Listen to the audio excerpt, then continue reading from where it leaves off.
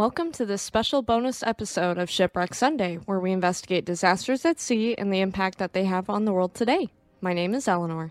Today we will be discussing the history of the White Star Line, the company who owned the infamous Titanic. Before we dive in, I must inform you, this story does include details of a maritime disaster resulting in the loss of a vessel, wartime violence, and death that may be disturbing to some audiences. Viewer discretion is advised. Please note before I begin that I am not a mariner or expert in the field of maritime history, but I have done my research and will present the information as I understand it and with accurate nautical terminology. In today's episode, I will be including the basics of nautical terminology in the description for anyone who needs it.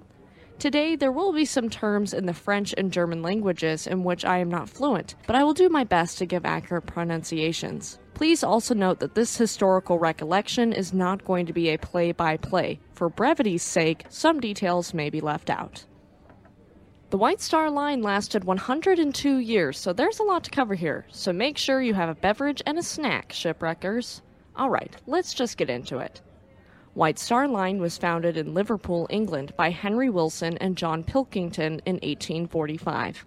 Originally, it was focused on the UK to Australia route, and this increased dramatically when gold was discovered in Australia in 1851. After gold was found in Australia, people were more inclined to immigrate, and the population of Australia ballooned from 430,000 to 1.7 million in just 3 short years.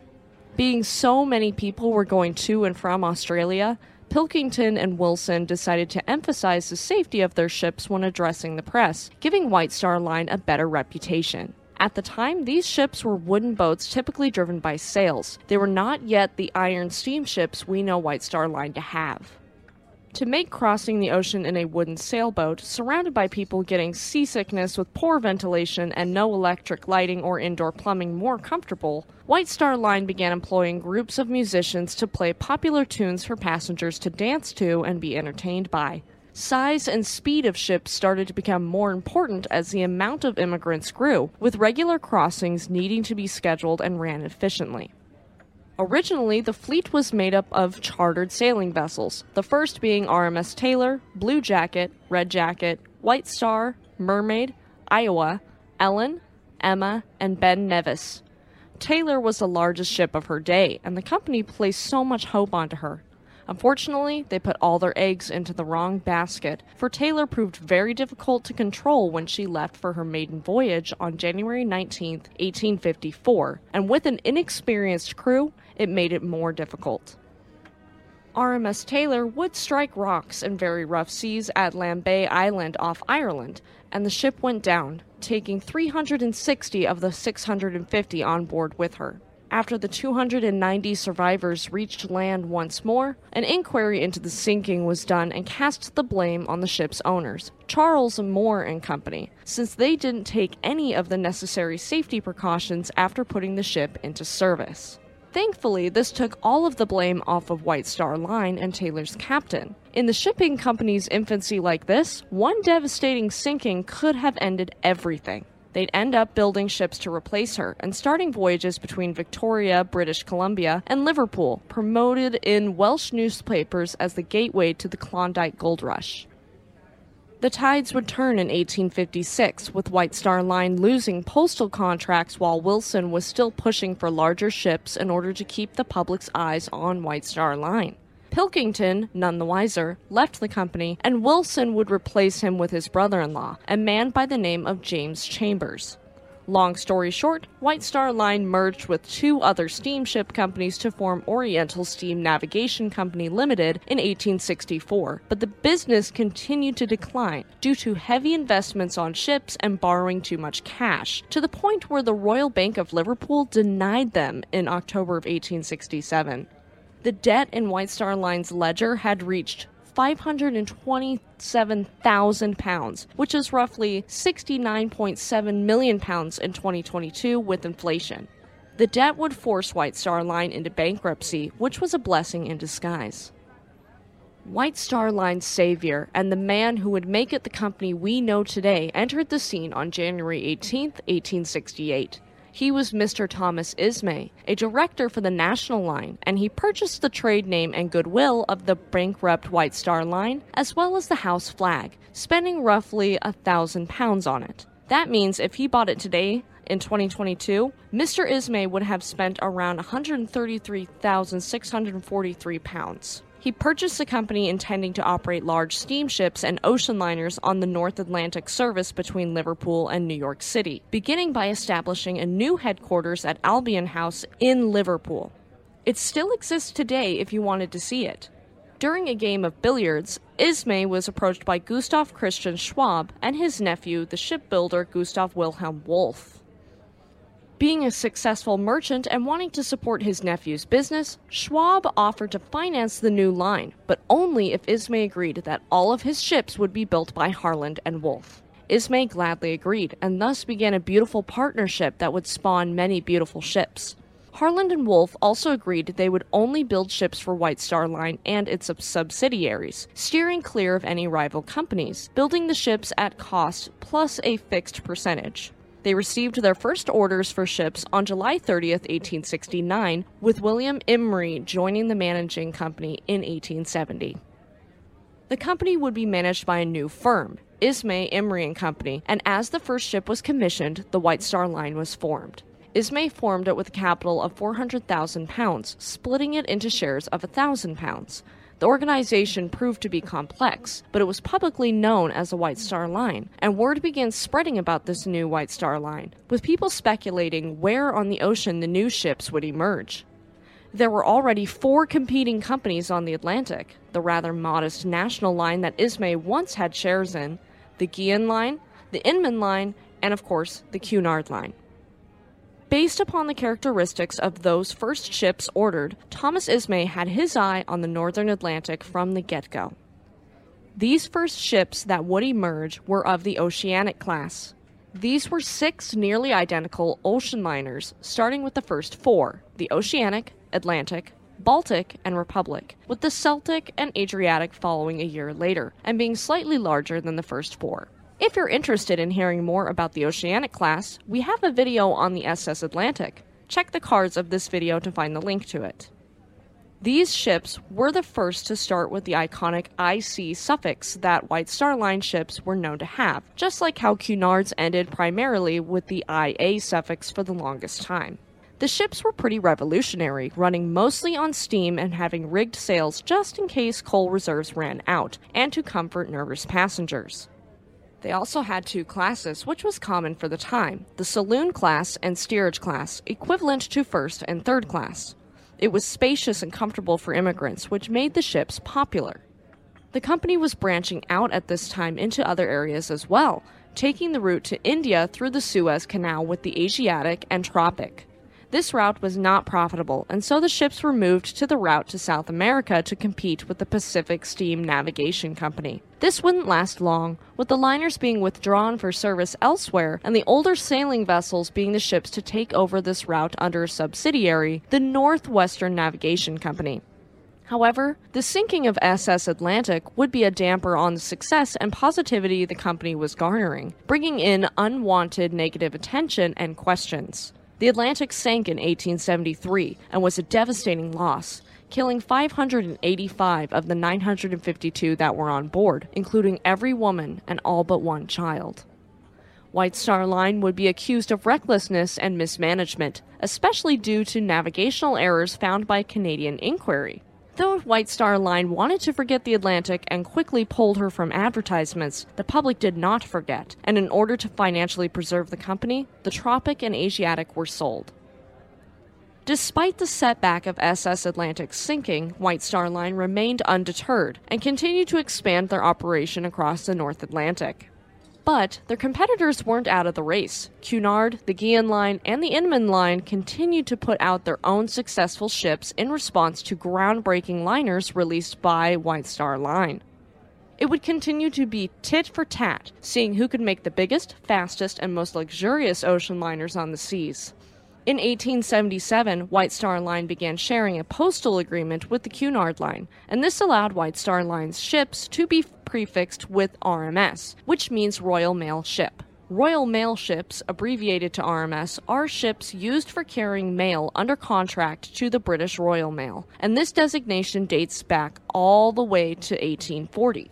In recent years, only 3 ships with the prefix RMS remain standing. RMS Seguin, which is the oldest steam-powered vessel still in use in Canada, RMV Skillion III, owned and operated by Isles of Sicily Steamship Company, and RMS Queen Mary II of the Cunard Line.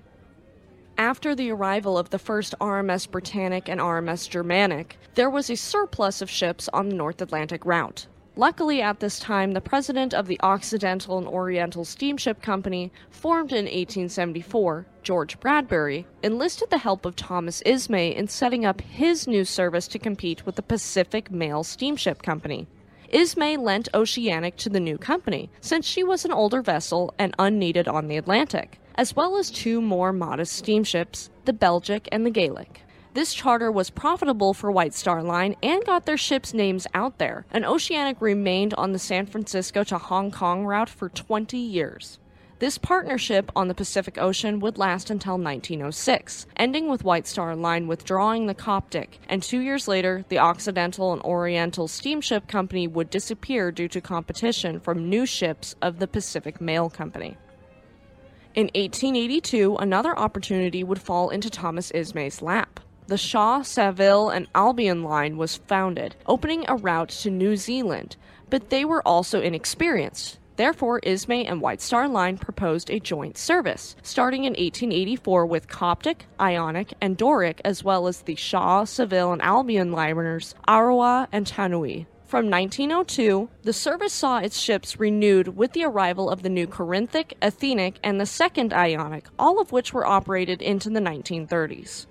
This relationship between the White Star Line and the Shaw, Saville, Albion Line continued even after White Star Line ceased to exist, and the latter continued to use White Star Line's nomenclature, giving their ships names ending in IC.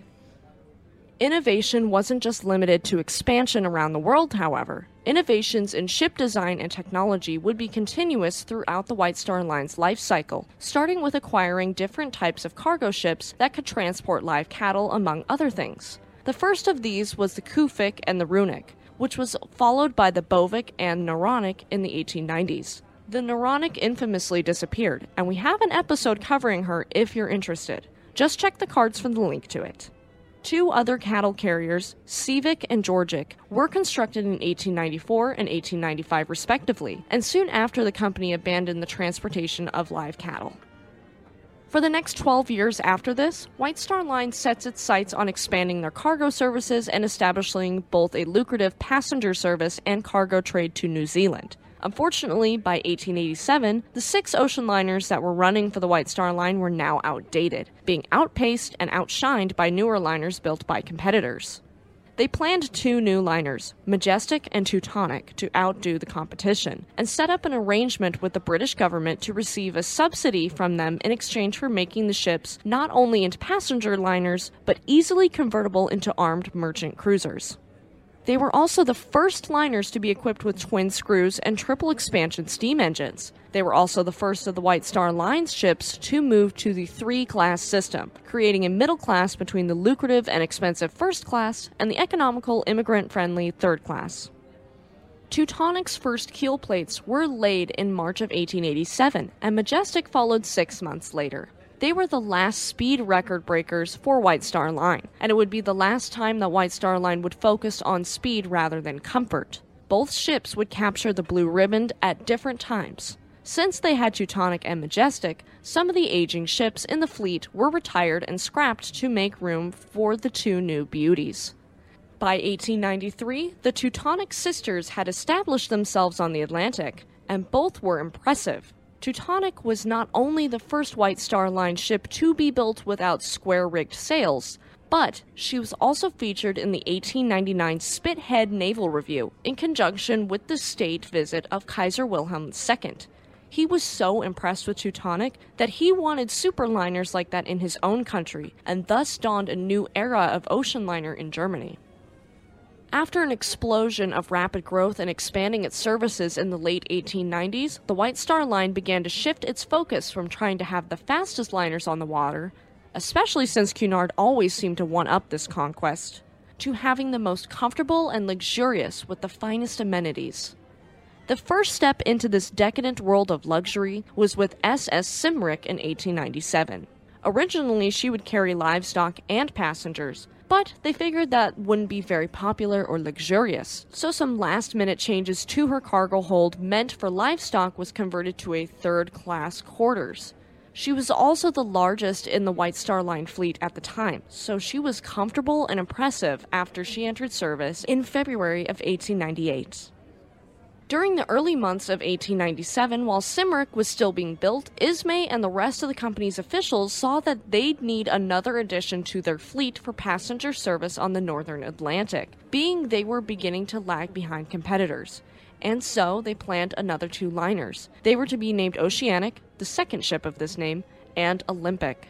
Hold your horses, we're getting there. It's not the Olympic we know and love. The first keel plates were laid for Oceanic in March of 1897. However, there were immediate problems. A vessel this enormous had never been built, and so there wasn't proper equipment to build this ship. They had to wait until a proper overhead gantry crane could be built, though she was successfully launched on January 14, 1899, to a large crowd of over 50,000 people. Oceanic was also the last ocean liner launched in the 19th century, and everyone looked forward to the innovation in the new century. Unfortunately for Thomas Ismay, he wouldn't be able to enjoy his beloved Oceanic, the pride of his fleet.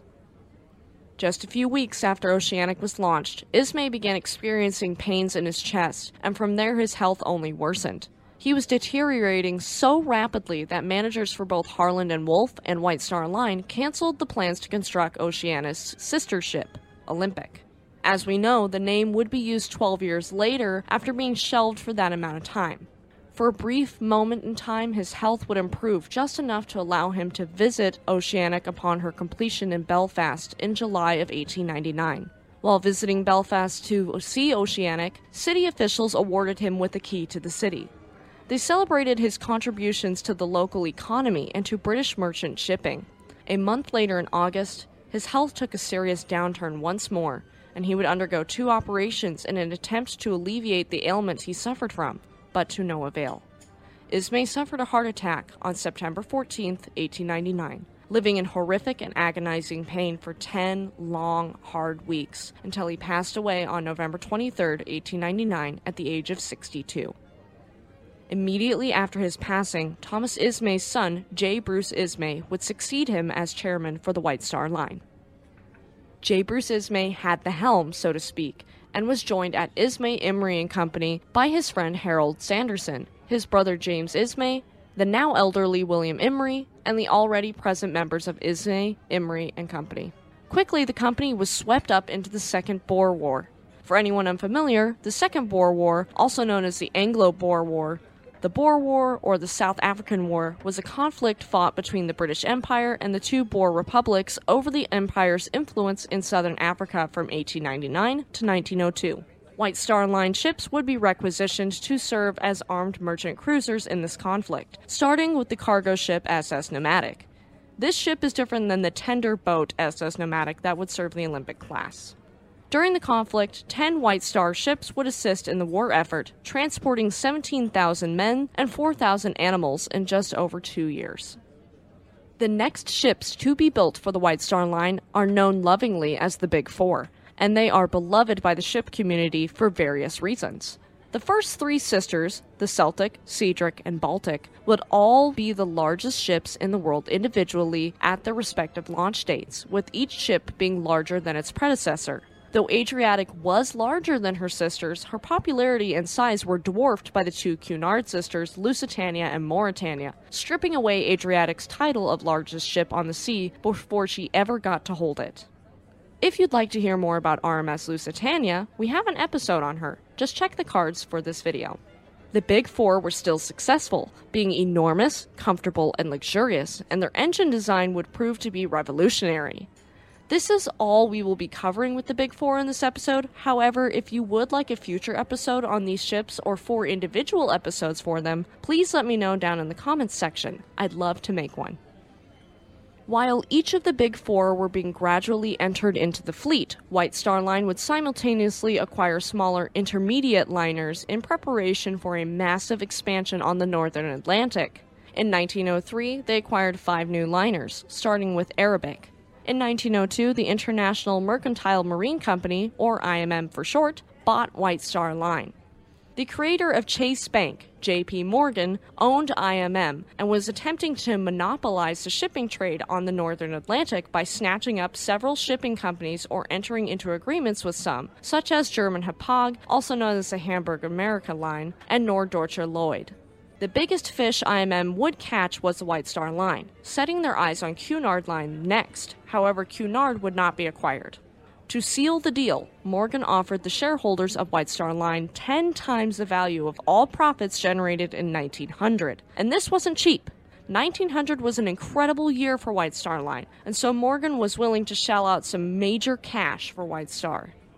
Though initially the Ismay family resisted, knowing Thomas Ismay would be incredibly opposed to selling out his beloved company, J. Bruce Ismay would end up folding and agreeing with the other shareholders.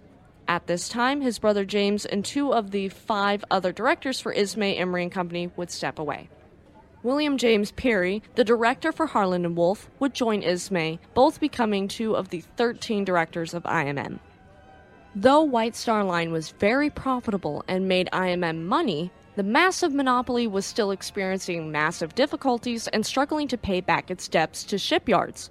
Clement Griscom, the aging president of IMM, just didn't think he had the energy or the efforts to get the struggling company on its feet, and so it was proposed to Bruce Ismay in 1904 to replace him. Ismay reluctantly agreed, but only if he had J.P. Morgan's full support, and he did. After the acquisition by IMM, White Star Line would undergo rapid expansion, immediately acquiring 4 new liners originally operated by the Dominion Line. These liners did well, but White Star Line still had bigger goals in mind, and this is where things start to get more familiar. They were rendering an express service to New York City, departing from a brand new dock in Southampton, England. The service would leave Southampton every Wednesday, heading to the French port of Cherbourg that evening, then to Queenstown, Ireland Thursday morning, and out to New York City that afternoon. Southampton was far closer to London than Liverpool, which gave the city an edge when it came to speeding up travel times. And they created a port in Cherbourg, giving passengers an option to disembark or embark at either a British or continental port. It was revolutionary and very successful. And now, enter the Olympic class. In 1907, the express service would officially move from Liverpool to Southampton. Initially, Teutonic, Majestic, Oceanic, and Adriatic would service this express service. But these vessels, Adriatic especially, were slow despite being large and able to carry more passengers. And so White Star Line made big plans for some big ships to establish a much more efficient and regular service east and west on the Atlantic. Harland & Wolff received their orders for the Olympic class, starting with Olympic and Titanic, and White Star Line continued making power moves. They would reduce third-class fares, making them more affordable and making them a slam dunk in a price war in Southampton between them and other companies. In 1909, White Star Line would take over the Dominion Line, which was another IMM company serving the Canadian route. 2 of the ships under construction then were taken over by White Star Line, being named Laurentic and Megantic. The revolutionary engine design in Laurentic would be shared with the Olympic-class liners. If you'd like to hear more about that, check the cards for the link to the episode on SS Laurentic. As soon as she entered the service in June 1911, Olympic was immediately a success. And because of this massive success, a 3rd sister ship was ordered, the RMS Britannic. As we covered yesterday in the Olympic episode, the sinking of Titanic caused upset after upset, with work strikes and hastily installed collapsible lifeboats. Olympic would be withdrawn from service in October of 1912 for improvements and re-entered the service in March of 1913. Britannic's construction was postponed to allow the lessons learned from Titanic to be implemented into the design, which we will go over at the end of the month when we cover Britannic. As we know, Britannic wouldn't see passenger service as World War I began and the White Star Line would be swept up into it. Initially, the White Star Line's fleet was a major issue, being it controlled 35 ships that all served in the war effort, whether they were commissioned by the Royal Navy directly or through the framework of the Liner Requisition Act. Essentially, during the war, the government had the power of not only conscription of needed soldiers, but also needed land, equipment, and other resources needed, including ocean liners, through the Liner Requisition Committee, working with the Ministry of Shipping. The express route from Southampton was halted to avoid heavy losses, and only Baltic and Adriatic were left standing on the Liverpool to New York route, joined by ships loaned by the Red Star Line. As for the other White Star ocean liners, Oceanic, Teutonic, Celtic, and Cedric were converted into auxiliary cruisers, joining the 10th Squadron of the Royal Navy. Majestic never fought, as her scrapping had started a few weeks before she could be requisitioned. The first wartime loss for White Star Line would be Thomas Ismay's Dream, the Oceanic, which would be grounded and lost on September 8, 1914. The first White Star Line ship lost to enemy action would be SS Arabic, being torpedoed and sinking off the Irish coast in August of 1915, killing 44 people. In November of 1916, Britannic would strike a sea mine off the Greek island of Kea and sink, being the largest loss during the war for White Star Line and the largest ship lost during World War I. The Cymric would also sink in 1916 as she was torpedoed off the coast of Ireland in May, and the cargo ship Georgic would be scuttled with all 1,200 horses being transported still on board after coming in contact with the German merchant raider SMS Mo. In 1917, Laurentic would sink after striking a mine, killing 354 people and taking 3,211 gold ingots to the bottom of the ocean with her. The next month, the Afric was sunk by a torpedo, with the Delphic being sunk by a torpedo in August and the Justicia being torpedoed and sunk shortly afterward. We do have a video on the SS Justicia if you're interested. Again, just check the cards.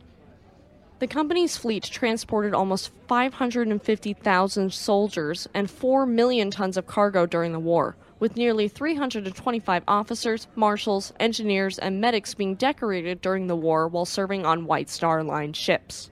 After World War I, the surviving ships retired from military service to resume their lives as commercial vessels.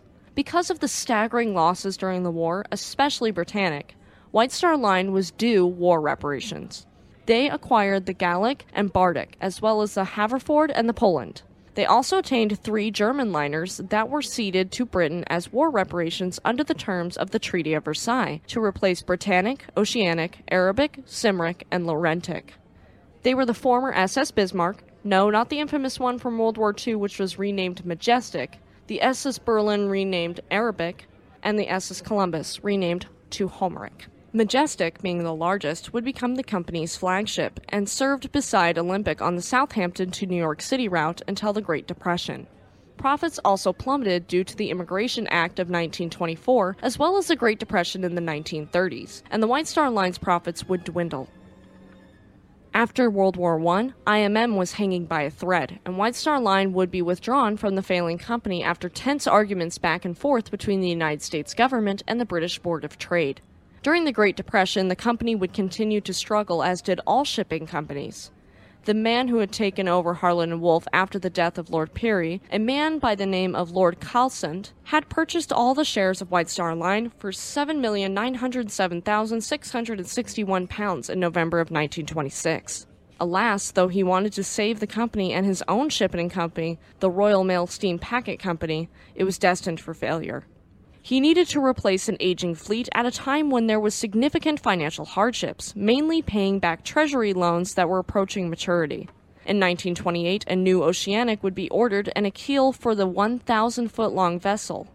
But, while the construction of the keel was underway, work stopped in 1929 and it never resumed. The keel would be dismantled and the parts would go to other ships.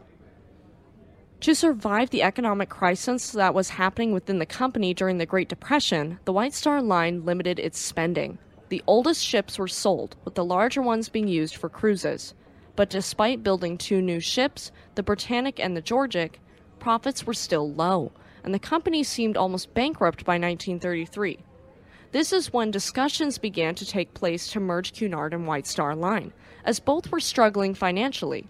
J. Bruce Ismay, despite having exited the company 20 years earlier, tried his best to participate in the rescue of his father's beloved company. He wanted to work with the approval of the government to make a new company that would operate and build ships like the Britannic and the Georgic, but it never came to fruition. Sadly, Ismay would die in 1937 without being able to save White Star Line. Aging ships would be scrapped without being replaced. Sadly, all of the Big Four except Adriatic would be in that grouping. Because of the Great Depression, White Star Line and Cunard Line were both on the brink of financial devastation. Work was halted on Cunard's newest ship, Hull 534, which would later be RMS Queen Mary, in 1931 to save as much money as possible. The British government agreed to provide assistance to the two competitors in 1933 under one condition. They merge into one company. The two companies agreed to the terms, and this agreement would be completed on December 30th, 1933. The company would be called Cunard White Star Limited as of May 1934, Cunard having the larger 62% share opposed to White Star Line's 38% share because it had a few more ships in its fleet. Olympic would be withdrawn from service and scrapped in 1937, ending the last of the Olympic class. In 1947, Cunard bought out the last of the 38% White Star Line shares, and the company would revert to the name Cunard, ending the White Star Line. Nomadic is the only White Star Line ship to remain, as she is dry docked in Belfast, Ireland.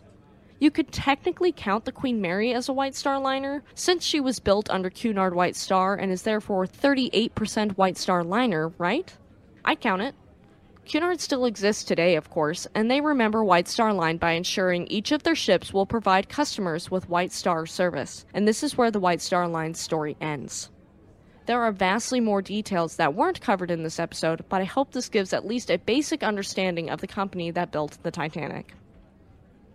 Thank you for tuning in to the first bonus episode of Titanic Month on Shipwreck Sunday. If you liked this episode and are listening on YouTube, please give us a like, leave us a comment, and subscribe to our channel. If you liked this episode and are listening on Spotify, Samsung Podcasts, Amazon Music, or another podcast service, please subscribe for more content and leave us a 5-star review, as it does help us reach more listeners like you. If you have any ships you'd like us to cover, please leave us a comment and you might hear your favorite ship here on the podcast. Check out our community tab for updates and to interact with us. And don't forget to check out our second channel, Speed Force Media. Tune in next Monday for another bonus episode on the history of Harland and Wolff, the shipbuilders for the White Star Line. Have a great week, and we'll see you next time.